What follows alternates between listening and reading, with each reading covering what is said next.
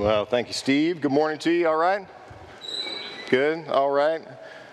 If you're new, my name is Steve, also Steve, one of the pastors here.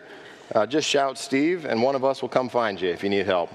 If you are new, welcome to Citadel Square. You picked a great Sunday to join us. We are going to look at an incredibly popular parable in the life of Jesus' teaching.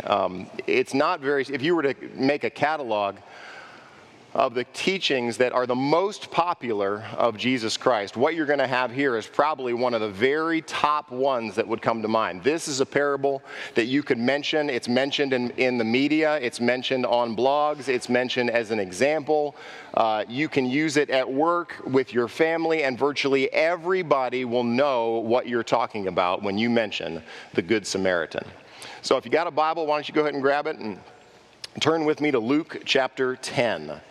We landed last week talking about discipleship with Jesus, and Jesus rejoicing and giving great thanks for the fact that God, his Father in heaven, has revealed these things, the truth of Jesus, his ministry, what he's come to do to these little children, these disciples who are just surprised at how much Jesus is doing through their ministry. They come back rejoicing. Jesus says, don't rejoice in that. Rejoice that your names are written in heaven, and rejoice as well that, and he rejoices at what God has done in revealing these things to these disciples. So we ended last week with an incredible amount of joy and excitement and really fulfillment of the fact that Jesus has called us into relationship with himself to walk out of this identity of being called by him with our names written in heaven, ready to obey him and ready to go forward.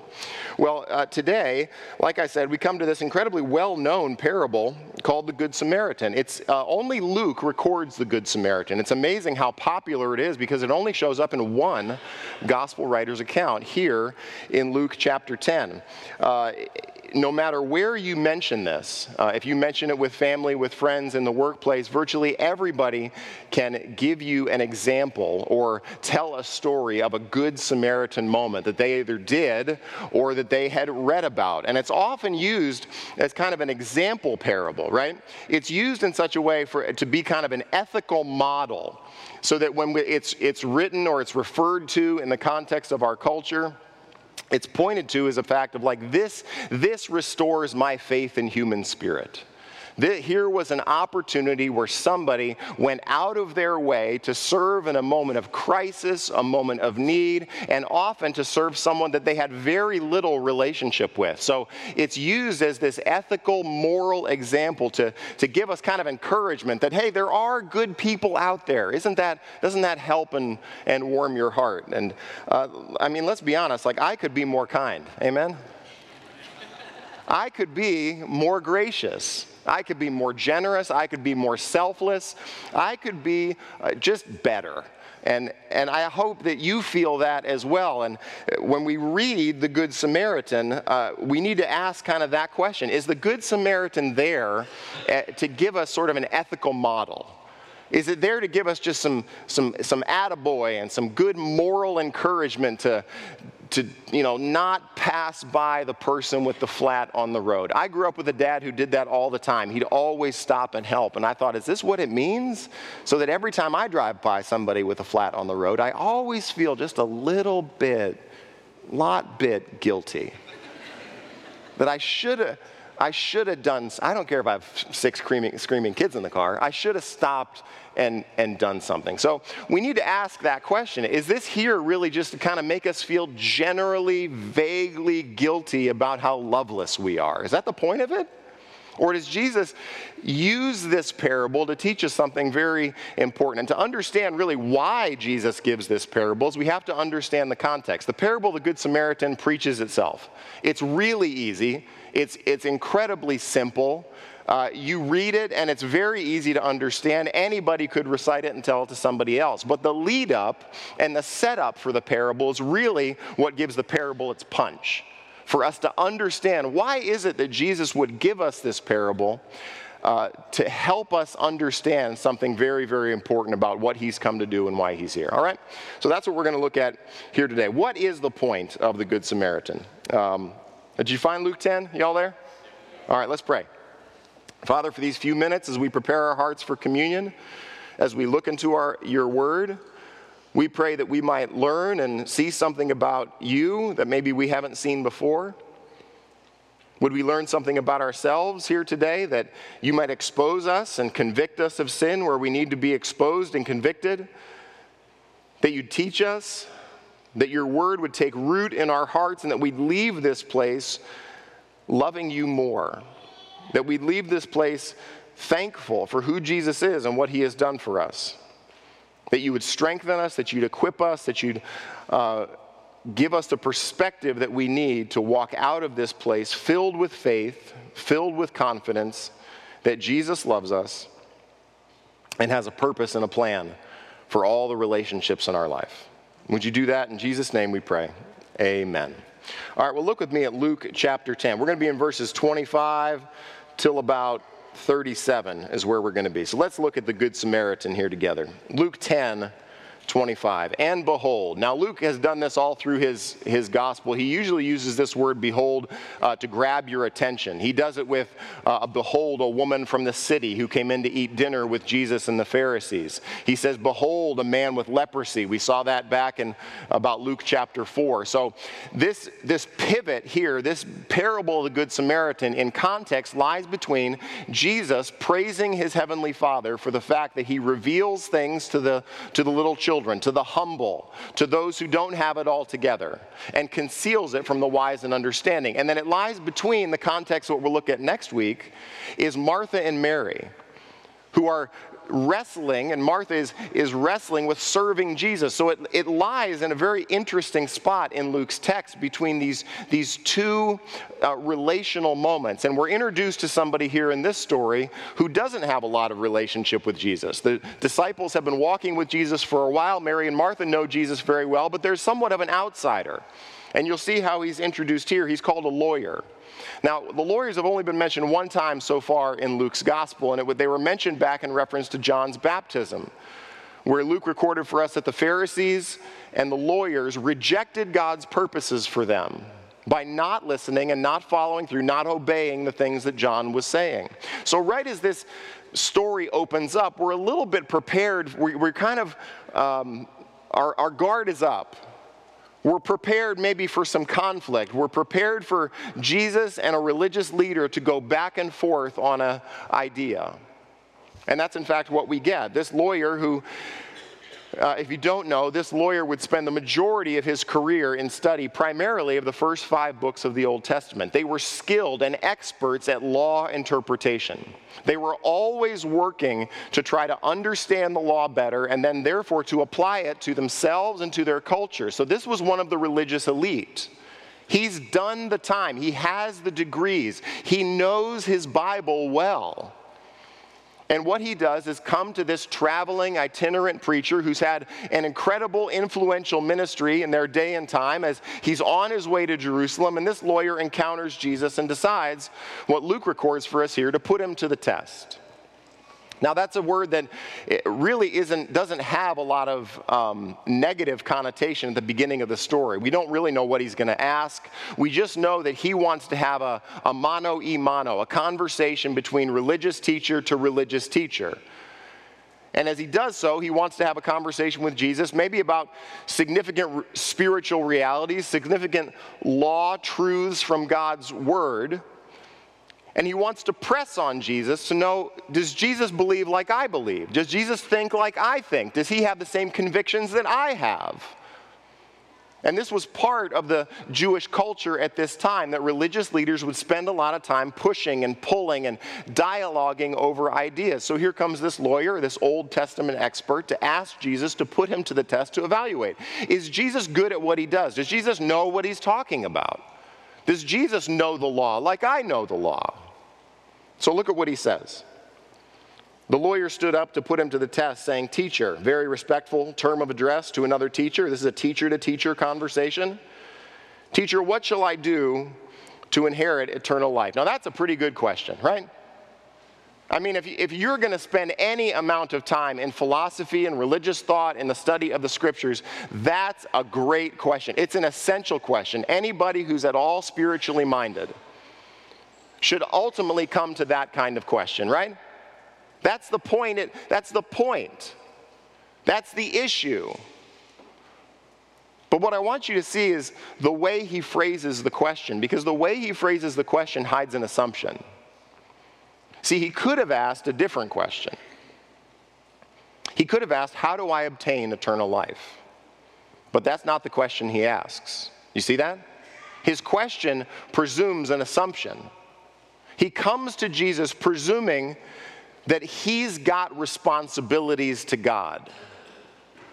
There are some things that I've got to do. There are some behaviors. There are some standards. There are some rules that need to be kept in order for me to inherit eternal life. Now, the inherit word is a future term.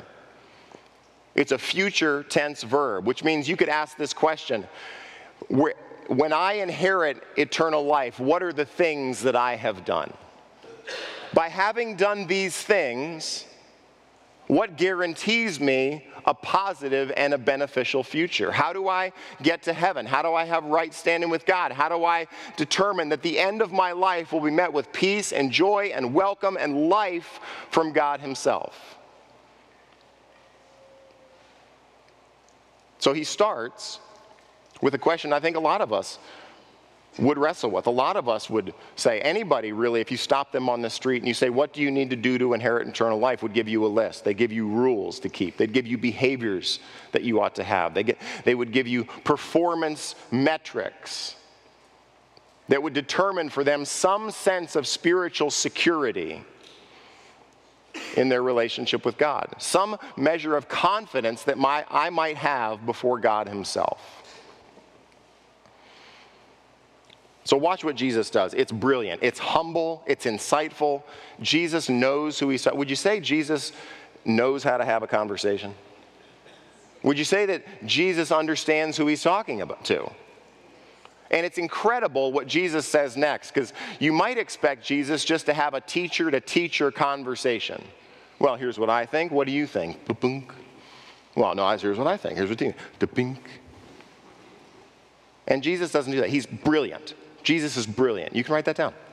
He's brilliant in what he says. Look at verse 26. He immediately moves his conversation out of a mano-a-mano conversation. Now, we're not going to talk about what I think and what you think, and then what you think and what I... We're not going to have that kind of conversation. I'm going to appeal to a level of authority that's above both you and I. Look at what he says. He said to him, what is written in the law? And the lawyer's got to be going, I love the law. Why, Jesus, I'm glad you asked. I know the law. I've spent a lot of time in the law. I know the Bible. I can quote chapter and verse. Jesus, what a great question. What is written in the law? How do you read it? See, Jesus moves the conversation up. He moves the conversation away from what I think and you think to a point where we both believe that God has spoken. We both have a divine shared respect for an authority that is above this conversation, which tells you two things. One, it tells you how Jesus views the Old Testament scriptures, doesn't it? It tells you that Jesus finds God's revelation in the Old Testament not as kind of old and crusty and hard to read, but as incredibly important to reveal the values, the truths, the convictions, the light that God has given to us and to his Old Testament people Israel. So Jesus says, let's discover the answer to your question and let's go to our Bibles. Let's look at what the Old Testament has to say about this question. What are the things that you need to do to inherit eternal life? So that Jesus says this isn't just a reference book we're going to return to, but we believe that God has spoken. Amen? That we believe that God has said something to us, that God has an opinion on these things, which leads us to point number 2. It matters very little what Steve Heron has to say about inheriting eternal life. It matters a whole bunch if God has an answer to that question. Amen? It matters a whole bunch if God has actually answered the question that this lawyer is posing before Jesus. So if you're in conversation with people who ask you spiritually minded questions, one of the best things that you can do is say something very simple. I don't know, what does the Bible say? I don't have all the answers, but I'd be willing to read the Bible with you. because I believe that God has spoken and God has given us information. God hasn't left us alone to navigate our spiritual lives just floating in the dark depending on what we feel. We believe that God has said something to us about spiritual matters. So if you're in those conversations, you can be just like Jesus and say, what does the Bible say? Let's see what the Bible says. So here's the lawyer. He's ready to go. He's got this, just locked and loaded.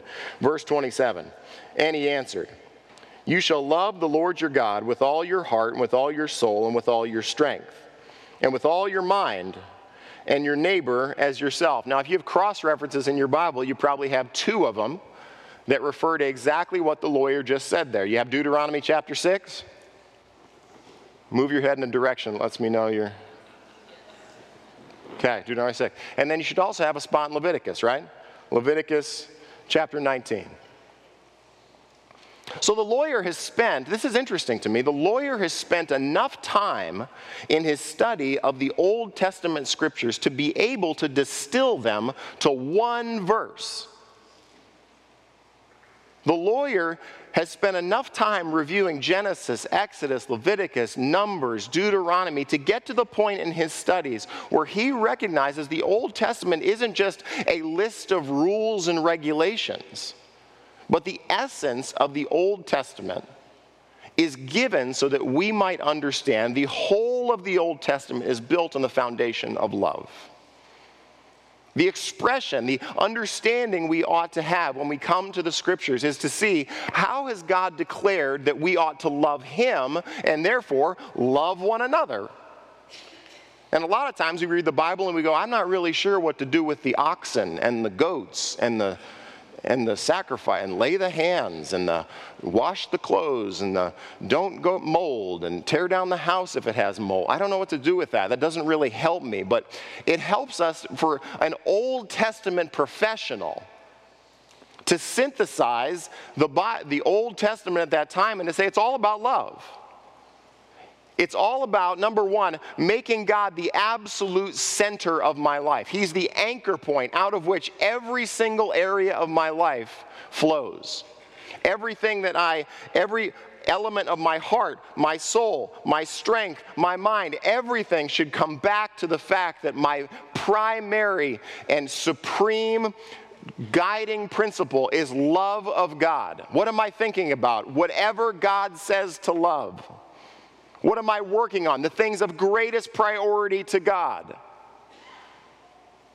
Everything in my life should flow from a significant love relationship of God and who he is. And number two, the lawyer says from Leviticus chapter 19 that you should love your neighbor as yourself. Now, unless you think this is merely just an Old Testament synthesis, this shows up in the New Testament as well. Let me give you a couple places. Romans 13:9 says this, for the commandments, you shall not commit adultery, you shall not murder, you shall not steal, you shall not covet, all restrictions, and any other commandment are summed up in this word, you shall love your neighbor as yourself. That's Romans 13. Galatians 5, for the whole law is fulfilled in one word, you shall love your neighbor as yourself. So even Paul takes an understanding. Paul, an Old Testament pro, in his writings can understand that all of the laws that God gives in the Old Testament are meant to inform our love of God and our love of neighbor. So this is no new information. But for this lawyer, he's hit it out of the park. He nailed it. Look at what Jesus says in verse 28. And he said to him, you've answered correctly. You know what the word for correctly is in the Greek? It's ortho. It's the root word out of which we get orthodoxy, orthopraxy. This guy hit the nail on the head. You've answered correctly. Do this, and you will live. Now that should be the end of the conversation, right? What do I need to do to inherit eternal life? Just love God like crazy in every single area of life. Have no failure in any aspect, heart, soul, mind, strength, whatsoever. Also, love your neighbor as yourself. Put the same kind of priority into your neighbor relationships. The Hebrew word for neighbor means those who are near. That's the idea. is that you should put the same kind of priority of love and care and attention and affection you give to yourself into the social context you are in with those who are close to you. Now, the whole thing should be done right there, right? Jesus says, do this, keep doing this, make this your primary and only goal in life, and you will live. So what has Jesus done? He's affirmed the law, hasn't he? But he's also kind of confronted this works righteousness that this man has, doesn't he? Because love the Lord your God, I can't really, give me some details, right? Love your neighbor. Well, how? Give me some rules so that I can know I'm keeping them and I can feel good about myself, right? Luke 10:29. You'll notice that Luke begins this story giving you an inner window to the motivations of the lawyer, right? He stood up desiring to put Jesus to the test. You'd never know that about the lawyer in conversation, would you? You would just think this is a great theological conversation between two teachers. You wouldn't understand, unless Luke gives it to you, that the lawyer has a goal of pressing on Jesus and what Jesus thinks. And now we're introduced to another internal motivation that you wouldn't see necessarily unless Luke gives it to you.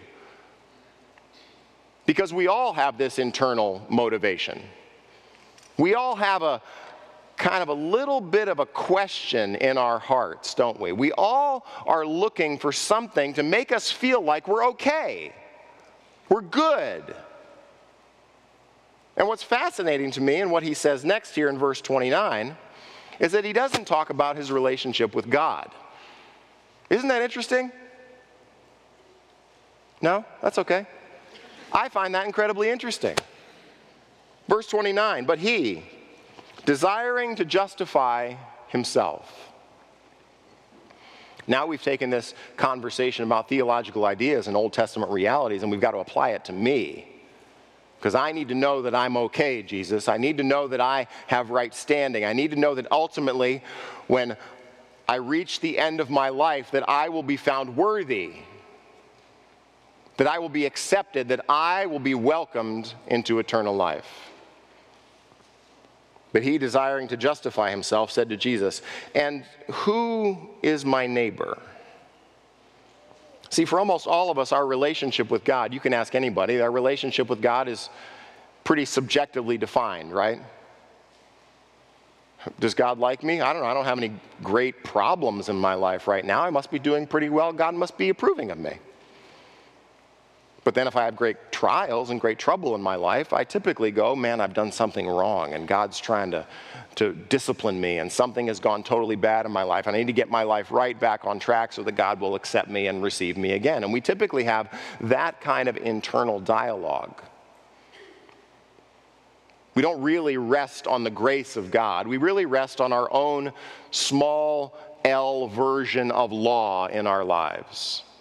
And here's this man who will take his relationship with God for granted and assume that, well, look at me, I'm an Old Testament professional. I have lots of great friends. I'm in the most significant religious and spiritual community I can find, and he still can't find justification.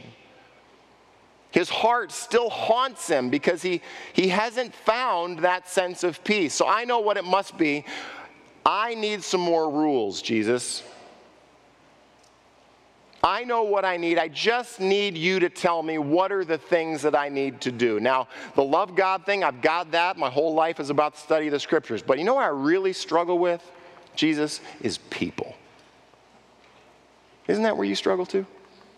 Loving God is great. God's gracious, God's kind, God's perfect. God made everything. God keeps and sustains me. He allows my eyes to see, my breathing to go in and out. God's pretty easy to love. You know where I have a problem loving? People. You have that too? Amen. And here's this man's question: who's my neighbor? Now, what does that do? What does that question do? Who is my neighbor? Jesus, will you give me a list of people that make the cut, that deserve my love?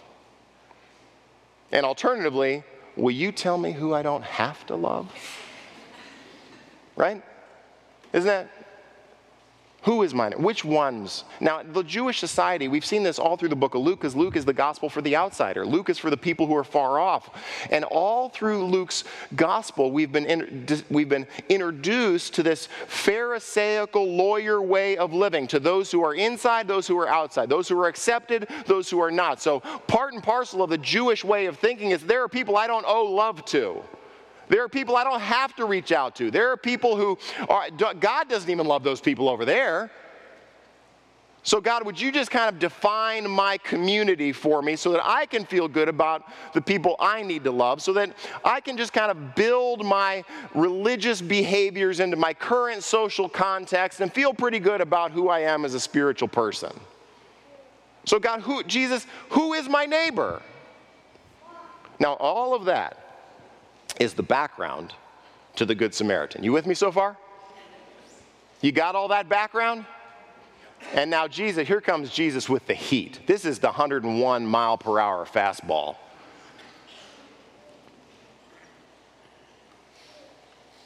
So we need to know the entire background to the Good Samaritan story is, what must I do to inherit eternal life?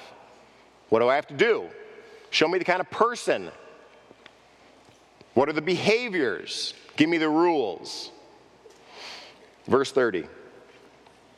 Jesus replied, "A man was going down from Jerusalem to Jericho. The road from Jerusalem to Jericho drops about 3,500 feet over the course of 15 miles. It's a steep, narrow, treacherous kind of road. The Jews would know it. The Jews would travel from Jerusalem down to Jericho, where you'll see in this parable many of the priests lived. The priests would travel from Jericho up to Jerusalem to do their priestly duties at the time, and then they'd come back down this same road to live in Jericho." So Jesus begins with an individual that, by all accounts, most of the people who are hearing this parable, the lawyer would certainly think that this man is a Jew because he's leaving Jerusalem to head to Jericho. But you'll note that Jesus gives zero explanation for who this man is. Do you see that?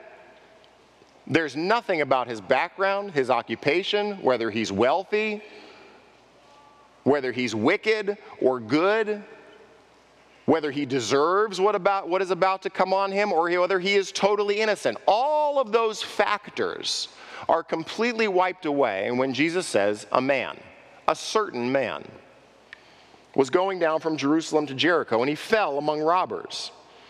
The robbers stripped him and beat him and departed, leaving him half dead. He's gotten beaten so bad that he's fighting for his life on the side of the road. Verse 31. Now by chance, it just so happens. Isn't Jesus a great storyteller? Can you believe it? There's this awful scenario. This person is beaten within an inch of their life, and can you imagine? There comes somebody who just happens by chance. A priest. Oh my gosh, a priest. Don't miss this. I'm doing this for a reason.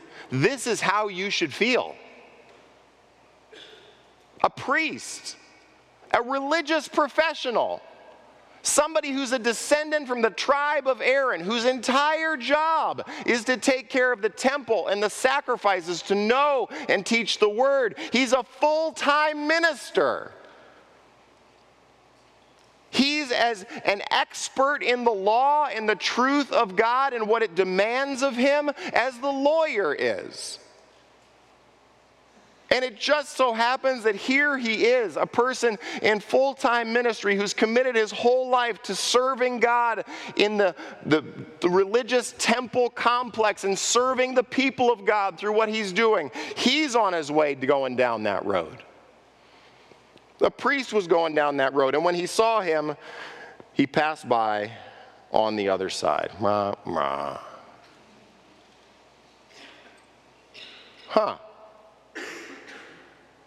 He saw him, He passed by on the other side. Verse 32, so likewise a Levite. Now a Levite is not one of Aaron's family. The priests were descended only from Aaron and would have a role in the temple complex. Only they could go into the Holy of Holies. Only they could sacrifice the animals. But the Levites were not a part of Aaron's family, but were still within the tribe. So they ended up being a part of essentially the priest's assistants. So they would have responsibility for the temple artifacts, for the guarding the temple complex. They were essentially the second group of people who were involved in religious ministry for the people of God. So Jesus is doing a great job letting you know that the people who are finding this man, the people who are stumbling upon this scenario, are not ignorant people. They're people well-versed in the scriptures. They're well-versed in what the law demands God's people to do and what the law demands them to be. They've taught Sunday school classes on loving others. So likewise a Levite, when he came to the place and saw him, passed by on the other side.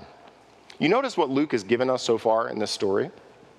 Is that he's given us the motivations of the lawyer twice.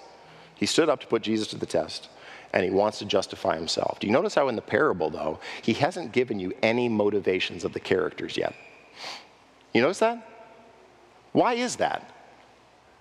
Well, for the most part, I think the reason Jesus does that is for us to just get uncomfortable with it. Because where do all of my excuses live? They all live in here. Right? They all live on, gosh, I've got a lot of things to do today, and I've got a lot of places to be, and I'm kind of at the end of my money for this month, and I really don't have a chance to be generous. I really don't have a lot of time. I really got some other things, other priorities, really good priorities in my life that I've got to give myself to. I really don't have a lot of time to love and serve others. I know that's important out there somewhere, but Jesus knows that. I fill up my life with a lot of good things. I'm just busy. See, all that happens up here. But what Jesus wants you to see is the fact that these are religious professionals, and their failure is not in their excuses. Their failure is in their inaction, right? You should look at this story and go, they should have done something.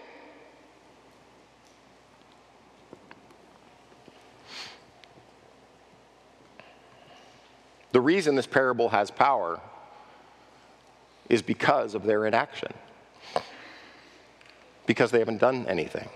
No matter what they thought, no matter what they feel. And it's really useless. They're imaginary characters in a story. It's useless for us to have kind of conjecture and to think about what their motivations were. Jesus doesn't give them to us because that's not the point. He just simply wants you to see that the priests, the Levites, and therefore the lawyer has not done what they've needed to do.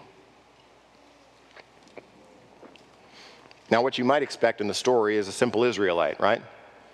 If Jesus was going after the priests and the Levites of the day and condemning the religious system of Judaism, you'd expect like some farmer with a hoe on his shoulder, right? But the power in the parable is in what Jesus says next, because Jesus introduces a character that is a total shock. Nobody would think this character has anything worthwhile to give. They were despised people in the society. We looked at them a couple weeks ago, but they were half-breeds as a result of the Assyrians coming in and taking the northern tribes out and resettling with Assyrians. They had a different temple, they had a different worship system, they had a different worship style, they weren't welcomed among God's people, they were hated and despised and wanted nothing to do with the Jews. Verse 33, but a Samaritan, as he journeyed, came to where he was. Now, I had never seen this before. I've read this parable before. You've probably read this parable before. But I'd never seen it until I looked at this week. Did you notice that with the priest and the Levite, they both made reference to the place they encountered? Did you see that? That the priest, go back up and look at it with me. The priest was going down that what? That road. And then the Levite, when he came to the place where he saw him. But when Jesus tells the story of the Samaritan doesn't come to a place, he comes to a person.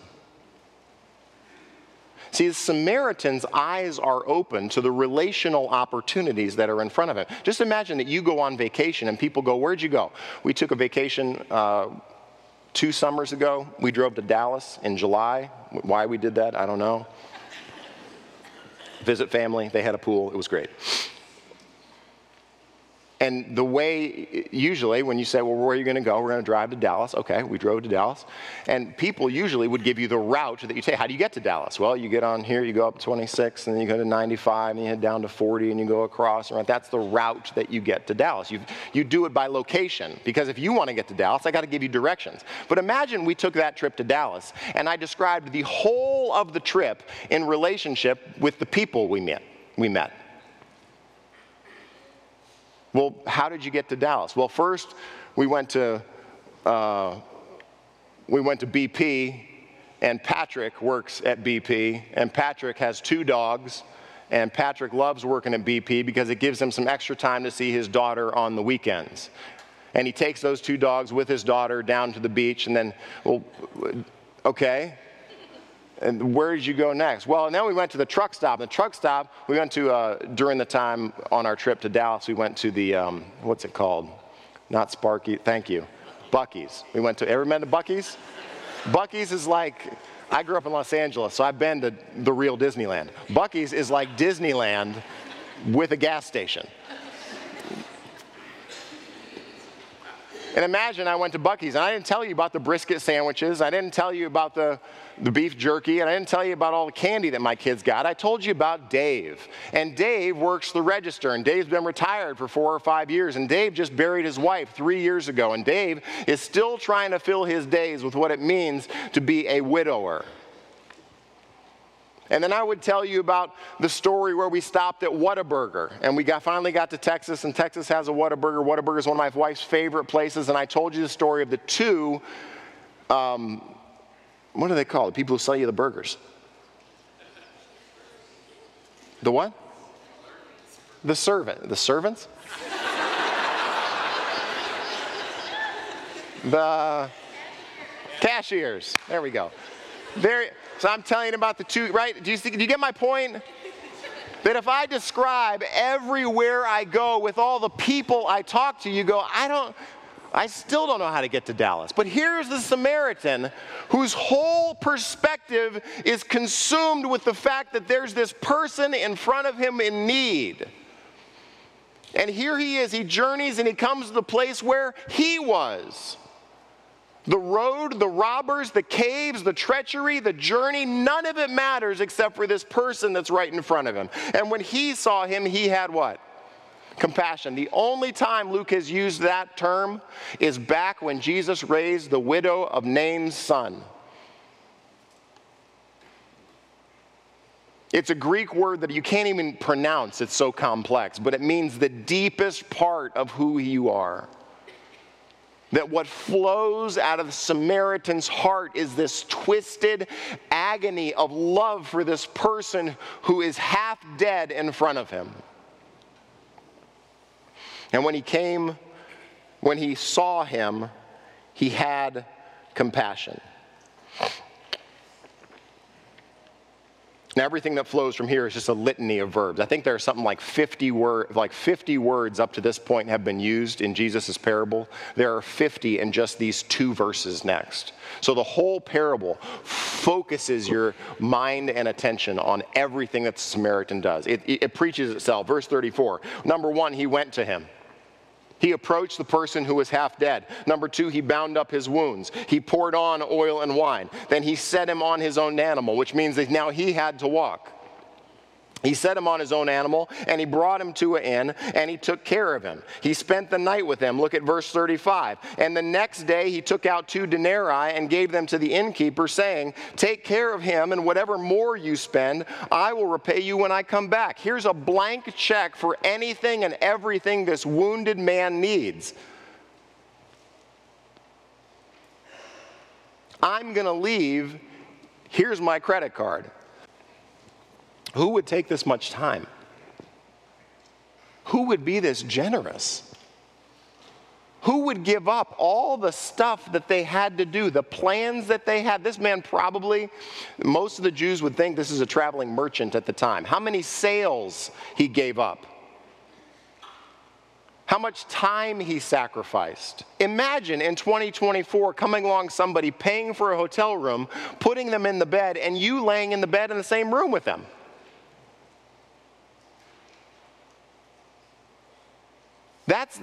You can't, Jesus, you're kidding me. Take care of him, and whatever more you spend, I will repay you when I come back. Story is over. Let's see Jesus apply the parable of the Good Samaritan. Which of these three do you think proved to be a neighbor? You see what Jesus just did? See, the lawyer said there are certain people out there who are neighbors and not neighbors. Certain people I have responsibility to and for, and other people I don't have responsibility to and for. And Jesus says, I have an issue with the way you define that term neighbor. See, the lawyer wanted to know, when do I have the right to stop? When do I have the right to not go any further in my love of others? And Jesus says, literally if that word proved is the word became. Which of these three do you think became a neighbor to the man who fell among robbers? See, if the lawyer would tell this parable, he'd give you a lot more about the man, wouldn't he? He'd give you a whole list of things about whether a man was a Jew or not, whether he was righteous or not, whether he was a part of the family or not, whether he was in or not, whether he was acceptable or not. And Jesus intentionally twists the parable in such a way to give you nothing about the man. Nothing about his situation, nothing about his background, no marks socially to determine whether or not I owe him love or I'm free to walk away. Which of them do you think proved to be a neighbor to the man who fell among robbers? Verse 37, he said, the one who showed him mercy. Now, you wouldn't see this in this translation, but the word for showed is the word do. So that the lawyer says, the one who did mercy to him. Now, remember how this story started, how this conversation started. Back up in verse 25. What shall I do to inherit eternal life? Jesus in verse 28, do this and you will live. And now the lawyer has to be resigned to the fact that the person who is the hero in the story, the person who would have been the outsider to the Jews and the religious establishment of the day, has shown far more faithfulness and kindness and goodness and righteousness than the lawyer has. Several commentators note the fact that the lawyer can't even bring himself to say his name. He just simply calls him the one who did mercy. And Jesus said, here's the fourth time this word do is mentioned. Jesus said to him, you go and do likewise. You go and do. So let's talk about why this parable is here. Why is the Good Samaritan given by Jesus? He's given so that we might know no amount of loving sacrifice is ever enough to earn our right standing before God. See, a lot of times we look at the law. This is kind of a breakdown of like laws of commission, things that I do that I know are wrong, and things of omission, things that I ought to do that I've failed to do. And many people like to reduce their spiritual life and their relationship with God with just good behaviors, bad behaviors. But if this is the standard, if the Good Samaritan is the standard by which Jesus says you will earn eternal life, then I'm sunk. I have failed to love so many times in my life. There have been so many opportunities to be sacrificially generous and caring and others focused, and I have failed to do them. I mean, until I'm confronted with a story like the Good Samaritan, I think I'm a pretty good guy. I'm nice to baristas. Right? I pay my taxes. I generally don't speed to a degree.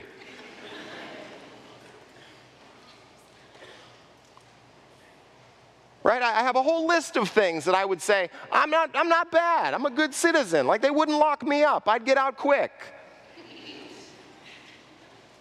But you're telling me, Jesus, you're telling me the standard of eternal life is this kind of sacrificial, generous love?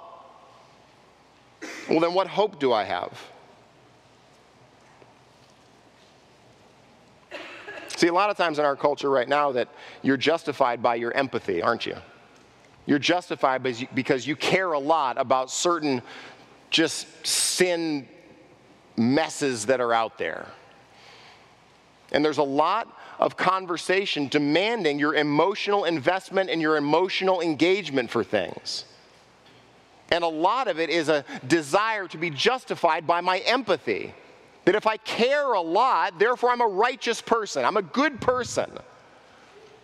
But the Good Samaritan is there to explode that whole idea to go, you're not this empathetic. You're not this generous with your time. You're not this selfless. You're not this caring. You're not this others-focused the way you ought to be. And Jesus confronts the lawyer with the fact that none of us truly love our neighbor. And none of us can deserve heaven because of our efforts to love our neighbor.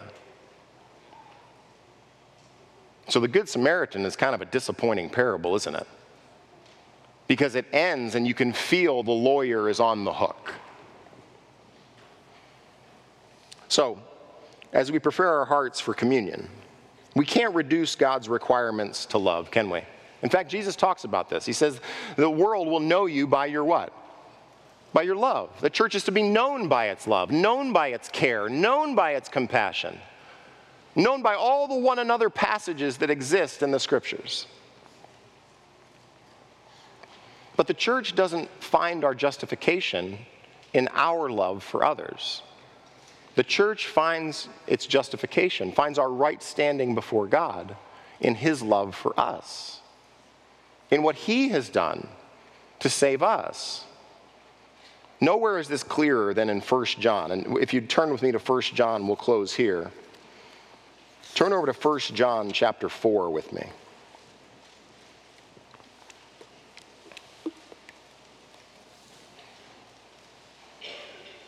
What should capture our minds and hearts in a story like this is how much Jesus loves the unlovable. 1 John chapter 4, verse 7. Here's what John says. He puts these two ideas right together. 1 John 4, 7. Beloved, let us love one another, for love is from God. And whoever loves has been born of God and knows God. Anyone who does not love does not know God, because God is love. Now, up to this point, John, I would say, John, you're giving us some pretty good ethical encouragement, right? We got to be loving. I got to be loving. I got to be more loving. I am not that loving. John, you're right. I need to love better. Verse 9. In this, the love of God was made manifest among us. See what John did? John said, here's who you ought to be. But let me show you who God is. Let me show you how God made his love known. In this, the love of God was made manifest among us, that God sent his only Son into the world so that we might live through him. We might what? Live. What was the lawyer's whole concern? Eternal life. What do I need to do to get eternal life? And God said, I had to send my Son to give you eternal life. Verse 10, and this is love, not that we have loved God. That's not the standard. Not that we have loved God, but that he loved us and sent his Son to be the propitiation for our sins. Why in the world does John put right in the middle of all this ethical encouragement about love the fact that somebody had to die to take the wrath of God to take your sins away? Why did he do that? What is the means of forgiveness for my lack of love? If the Good Samaritan is the standard by which I am going to be held to an account, I need a Savior, amen? I need someone to stand in between. I need someone who helps this broken, twisted, selfish heart of mine. I need God to send someone to pay the penalty for my sinful lack of loving others. This is love, that he loved us and sent his Son to be the propitiation for our sins. Beloved, if God so loved us, we ought to love one another. See what John did?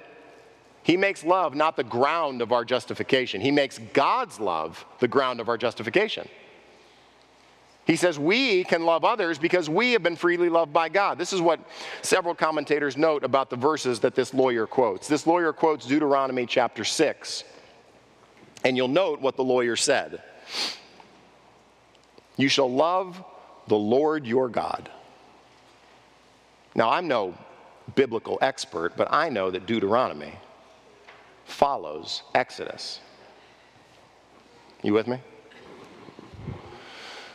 Which tells you that God did the greatest act of salvation the Jewish people had ever known, which is to bring people who are sinners into right relationship with himself because of an act of God to rescue them from their sin.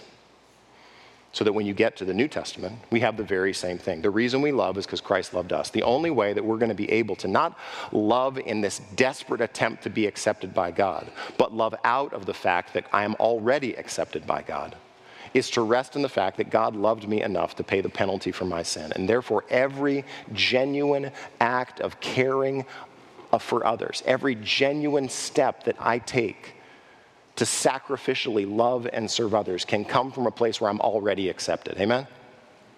That I can already move out of that in freedom and joy, acknowledging that Christ paid the penalty for my sin. He is the one who gave me the means of forgiveness for my loveless and selfish heart. See, the Good Samaritan is a high standard, but we have a great Savior in Jesus who moved toward those with twisted and sinful and self-justifying hearts to give us freedom so that we might be able to love others well. Father, we pause as we prepare our hearts for communion here, and we confess that the Good Samaritan is a high call and one that we could never reach. But as Paul says, that God shows his love for us and that while we were still sinners, Christ died for us, we gain great confidence in the fact that we can find acceptance not because of what we have done to try to justify ourselves, but you justify us freely as a gift by sending your Son to be the one who takes away our sin. So in that we gain great thanks and great hope, confronted in this parable with the fact that none of us measure up, but that you sent your Son to save sinners like us. And it's in Jesus' name we pray. Amen.